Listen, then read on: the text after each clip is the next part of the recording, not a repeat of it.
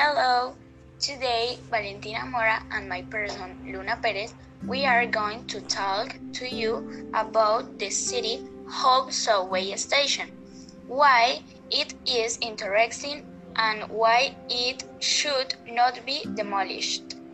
Hi, I'm Valentina, and Luna, I want to ask you, why do you think the City Hall subway station is interesting?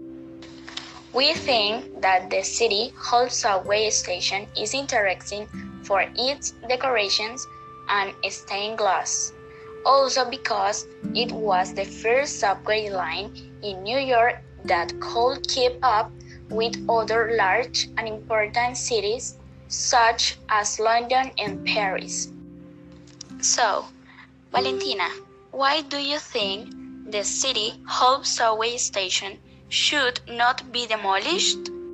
Well, Luna, I believe that it should not be demolished due to its curved platform and its bold arch ceilings. Also, since as we said before, it was the first train line in New York that could rival large cities, and although it is not in operation, it's national heritage, since the people that go to Brooklyn, they look for ways to know its history and visit the place.